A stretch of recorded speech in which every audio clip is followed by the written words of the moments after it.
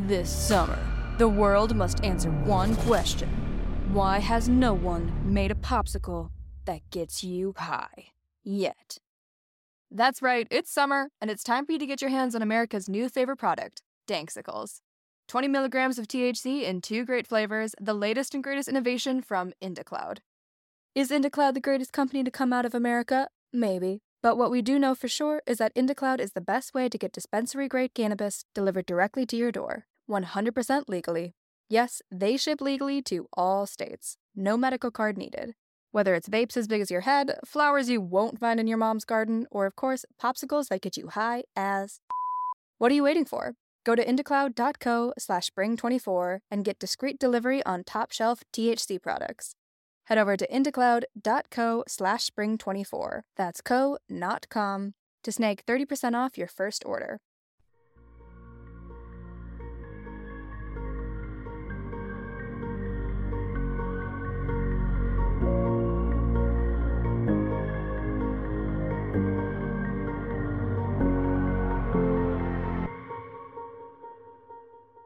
Hey everyone, my name is Nikki Young, and this is Serial Napper, an international true crime podcast. I'm back with another true crime story to lull you to sleep, or perhaps to give you nightmares. I'm going to start tonight's case with a question. Do you believe in vigilante justice, particularly when the one receiving the justice is a child predator? Is murder more acceptable when the victim has violated and hurt other people? I ask this because we're going to be talking about Jason Vukovich, who goes by the nickname the Alaskan Avenger.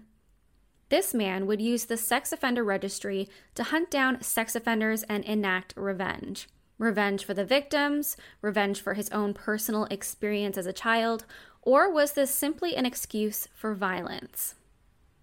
We're going to talk about Jason's past, what he did, and what he is currently facing now. After we go through all of the facts, I'd love to know your opinion of the crimes that he allegedly committed, all in the name of vigilante justice. I'm going to include a trigger warning here for those of you who may be triggered by these topics or may not be in the right frame of mind to listen to this story. I completely understand. Take care of yourself. This is a very heavy subject. The subject of child abuse and molestation is never an easy one to talk about. But let's jump in.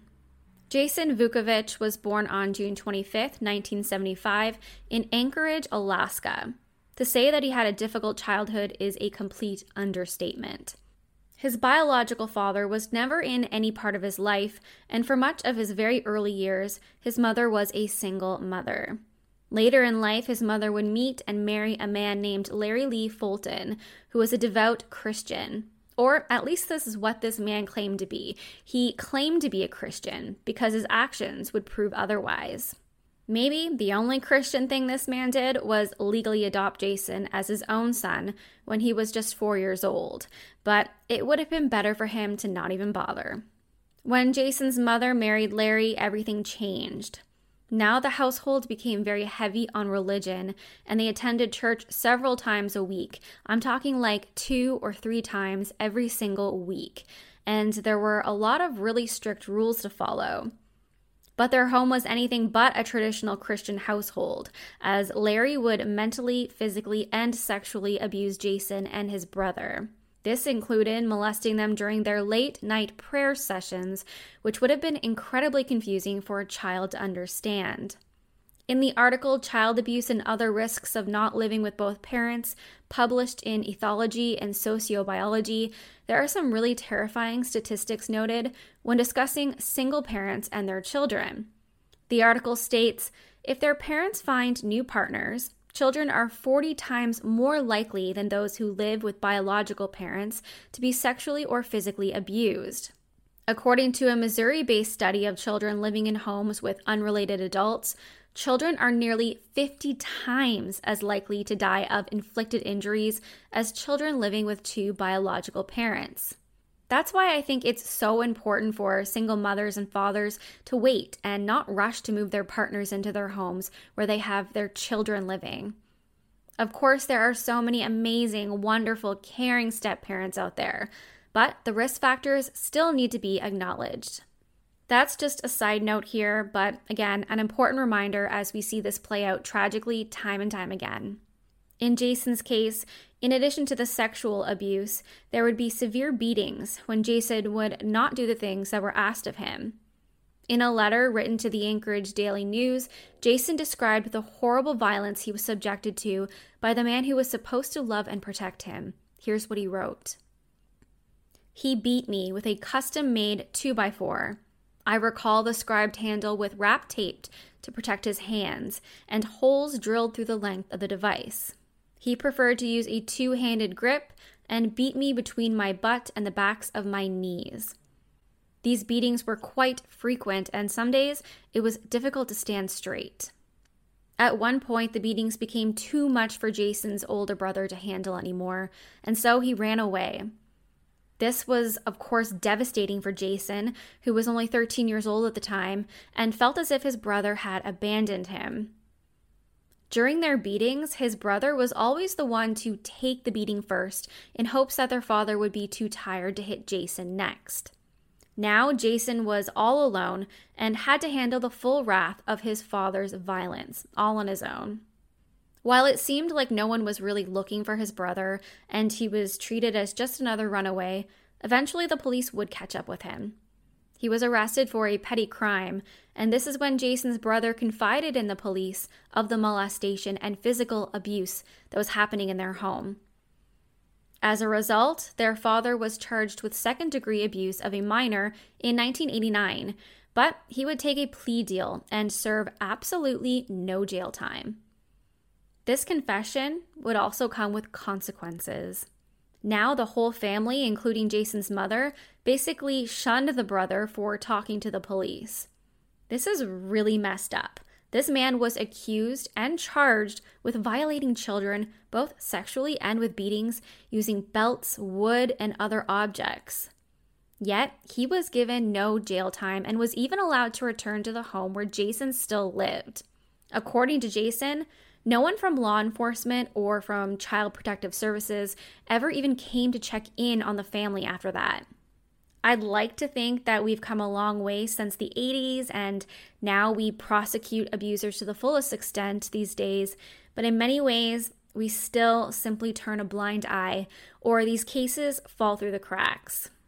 Jason's mother and stepfather decided to start over somewhere else, where people didn't know that Larry was an absolute monster. They pulled Jason out of his school, they sold their house, and they moved to a different neighborhood in Wasilla. And they decided to homeschool Jason moving forward so that he couldn't tell anyone their dirty little secrets. Again, Jason claims that there were no follow-ups, no periodic check-ins, and no counseling for the trauma that he had as a result of the abuse. And the violence and molestation continued. There's a video on TikTok that Jason's sister had posted, and it's an audio clip from Jason himself describing his experience as a child. I'll play it now because I think he says it best.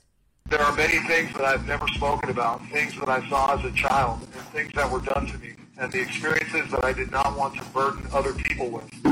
Memories that I've constantly tried to prevent from overwhelming my brain and nervous system, but that I can still, to this very day, feel crawling beneath my skin. The movies that my mind still privately screens on the inside of my eyelids. These are things that I could never put into words. I remember being hauled into this same courthouse as a child for an onslaught of condescending questioning related to the man who adopted and then systematically beat and molested my brother and I. And I'm ashamed to say that even though he was convicted, the state sent him right back to our home with no jail time to serve for his abuse. This is also when I received my life sentence. Nobody can be trusted. Not the church, certainly not the law. Once you've been branded with it, you're in a class of citizen that is less than human. When Jason was 16 years old, he couldn't take it any longer, and he decided to run away, just as his brother had done 3 years prior. He had a bit of money saved up from all of the part-time jobs that he had taken to keep himself out of that home. One night, he snuck out of his bedroom window to see if his parents would notice that he was gone. The following morning, he went to sneak back into his room to collect some of his belongings, and he discovered that his parents had left him a garbage bag on the porch. In it was some clothing and not a whole lot more than that. His parents refused to hand him over his driver's license or his social security card. Jason decided to take what little money he had and move to Washington. But while there, it wasn't long before he was completely broke, and he didn't have a state ID since his parents had basically kept everything, so he wasn't able to get a proper job. For a while, he bounced from different soup kitchens and shelters, but eventually he turned to petty crime. He would go to different gyms in the area and look for any money that he could find that may have been left behind. But he would also break into the lockers and steal money and anything he could find to sell. Only 5 months after arriving in Washington, his theft caught up with him and he was arrested by the Washington police. He spent 9 months in juvenile detention for theft and forging checks. When he was released, he found himself in the same situation he was in prior to his arrest. He still didn't have enough money for food or have a place to live, and he absolutely refused to return home. So he returned to a life of theft. Jason would later write in a letter, "Being a thief and a liar fits nicely with my lack of self-worth, my silent understanding that I was worthless, a throwaway. The foundations laid in my youth never went away. The simple remained hidden, and everything I chose to do was built on those thoughts and feelings from the past." According to Jason, he tried to find a reliable job and would actually be employed for short periods of time, but things would always fall apart. He was smoking a lot of pot, and pretty much crime paid better at that time. For the next several years, all through his late teens and early adult life, he would be in and out of jail for different crimes like theft and driving without a license. Around 2008, Jason decided to move back home to Alaska, where his plan was really to just start over and start fresh to try to get his life together. But instead, he continued to be a criminal and he wound up back in jail for stealing credit cards. When he wasn't in prison, he got married at one point, although that allegedly was a very tumultuous relationship and Jason would assault his wife, though he has denied ever doing so. Obviously, Jason's life was not an easy one. He wasn't an angel. He was a convicted criminal, despite his desire to do better.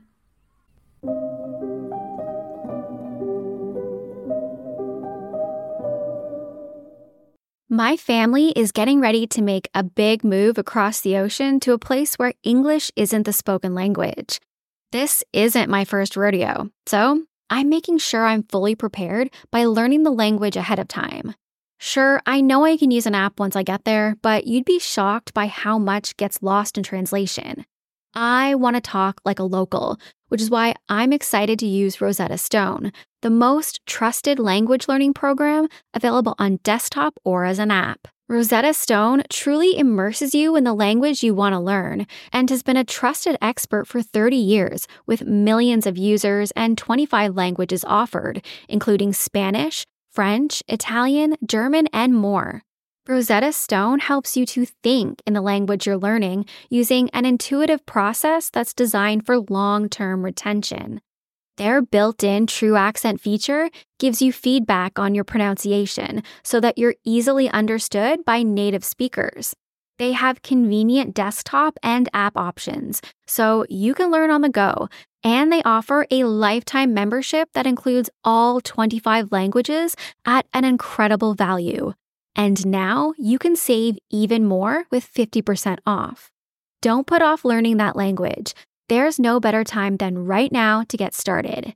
For a very limited time, Serial Napper listeners can get Rosetta Stone's lifetime membership for 50% off. Visit rosettastone.com/today. That's 50% off unlimited access to 25 language courses for the rest of your life. Redeem your 50% off at rosettastone.com/today today. Sunnier, warmer days are almost here. Why not get a head start on looking and feeling your best this summer by trying something new like Factor's no prep, no mess meals that are ready to eat in just 2 minutes. Get a helping hand to meet your wellness goals with Factor's chef-crafted meals that include different nutritional options like Calorie Smart, Protein Plus, and Keto. Healthy meal planning has never looked so good with Factor's fresh, never frozen meals that are also dietitian approved. No matter how busy you are, Factor can help kickstart and maintain a new healthy routine by making it easy to enjoy nutritious meals on the go. Plus, you'll never get bored eating the same thing every day because they offer 35 different meals and more than 60 add-ons to choose from every week. We're talking restaurant-quality meals that feature premium ingredients like filet mignon, shrimp, and blackened salmon because eating healthy doesn't have to be boring. Personally, I love not having to overthink what I'm going to eat every single day because that's half the battle, and I don't have to bother with shopping, prepping, cooking, or cleaning up. But the best part is, these meals are delicious with ingredients you can trust. Crush your wellness goals this May. Head to factormeals.com/napper50 and use code napper50 to get 50% off your first box plus 20% off your next month. That's code napper50 at factormeals.com/napper50 to get 50% off your first box plus 20% off your next month while your subscription is active. In 2016, events would be set in motion for Jason to become what people would call the Alaskan Avenger. According to Jason, that year he began to hear whispers in his community about potential child predators who were living in the area. Rumors swirling around suggested that there were children in the area who were reporting being molested by people who were in positions of authority. Think teachers, coaches, parents. With Jason's past trauma, he became infuriated and completely obsessed with the idea of somehow fighting back and getting revenge for his past experiences, as well as for the children who were currently being hurt. This is when he began to read through the Sex Offender Registry of Alaska, which is a public record. You can quite literally go to the website, type in the city that you're in, and you're given a list of people who have been convicted of a sex crime against a child. I just did a quick search of Anchorage, and currently there are over 1,300 people listed in the database.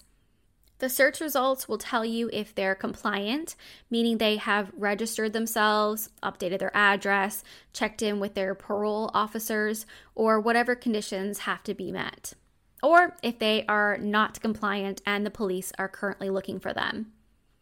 Click on a name and you're given a ton of information about the person, including any aliases that they go by, their date of birth, their height, their weight, and what their convictions are. There's also a photo of them and their address, which is quite controversial. This is a highly debated question. Should we be publicly listing the addresses of sex offenders? In the United States, they do. In Canada, that information is kept private. It's only used by law enforcement. Some people believe that it encourages vigilante justice, just like the story we're about to dig into here. It's believed that it could actually push sex offenders into hiding because they're afraid of being named, hurt, or even killed, which is basically the opposite effect of what we want the registry to do. We want to know where these offenders are. There is also some debate about how this could be dangerous, particularly because the kind of crimes that would require a person to register as a sex offender vary. Obviously, some offenses are much more serious and severe than others. For example, molestation of a child is a horrific act and absolutely should require registration. It's disgusting. But in some states, if someone aged 13 to 15 has consensual sex with someone more than 3 years older than them, then that could be a reason for the person to go on the registry. So if a boy and a girl are dating and one of them is 14 and one of them is 18, yes, in my opinion, that's an inappropriate relationship, but the 18-year-old would also go on the sex offender registry, right alongside a person who has molested a child. All of this to say, there are people who side with the Alaskan Avenger and people who believe that he was a monster. But he was able to gather information from this public directory. So now it's time to talk about how Jason gained his notoriety and his nickname. Jason had a notebook that he would carry around with him everywhere. It was filled with the names of sex offenders who were living in Alaska, names that he had pulled right off the sex offender registry.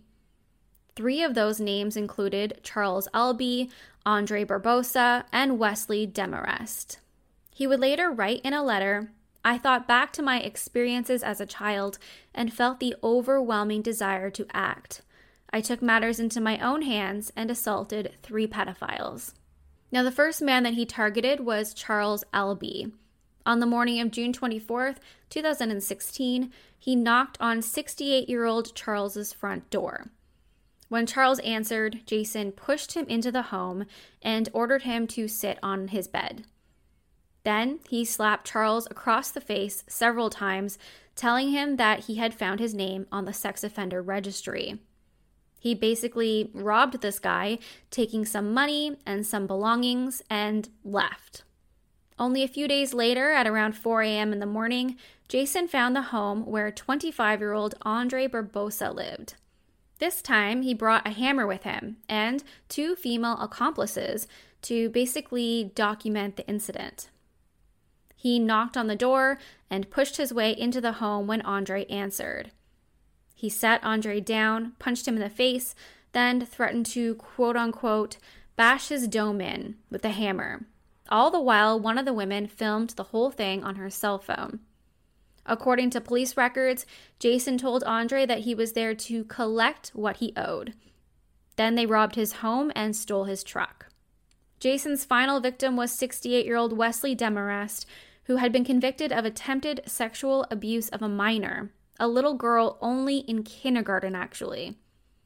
He had only served 9 months in prison and 3 years in a sex offender treatment program before his release. Jason didn't knock on the door this time. Instead, he smashed a window of the home and climbed through it. Wesley's roommate heard the noise and went to wake him up.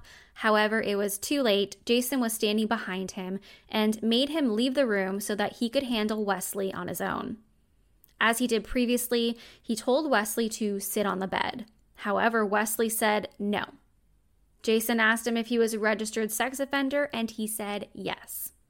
Then, Jason asked Wesley if he thought that he had paid for his crimes, and Wesley answered yes, to which Jason replied, "No, you didn't pay for it enough."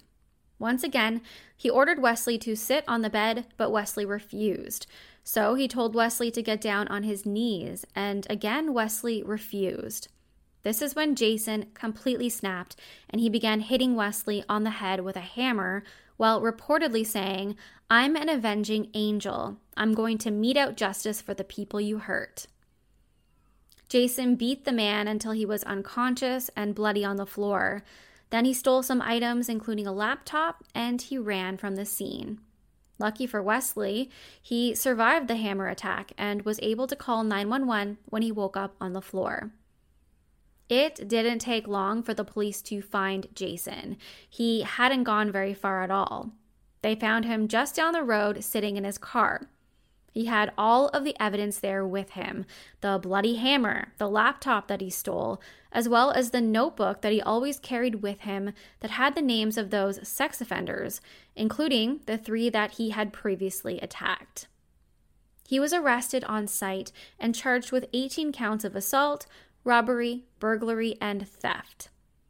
Initially, he pled not guilty. However, he decided to take a plea deal to have some of his other charges dismissed.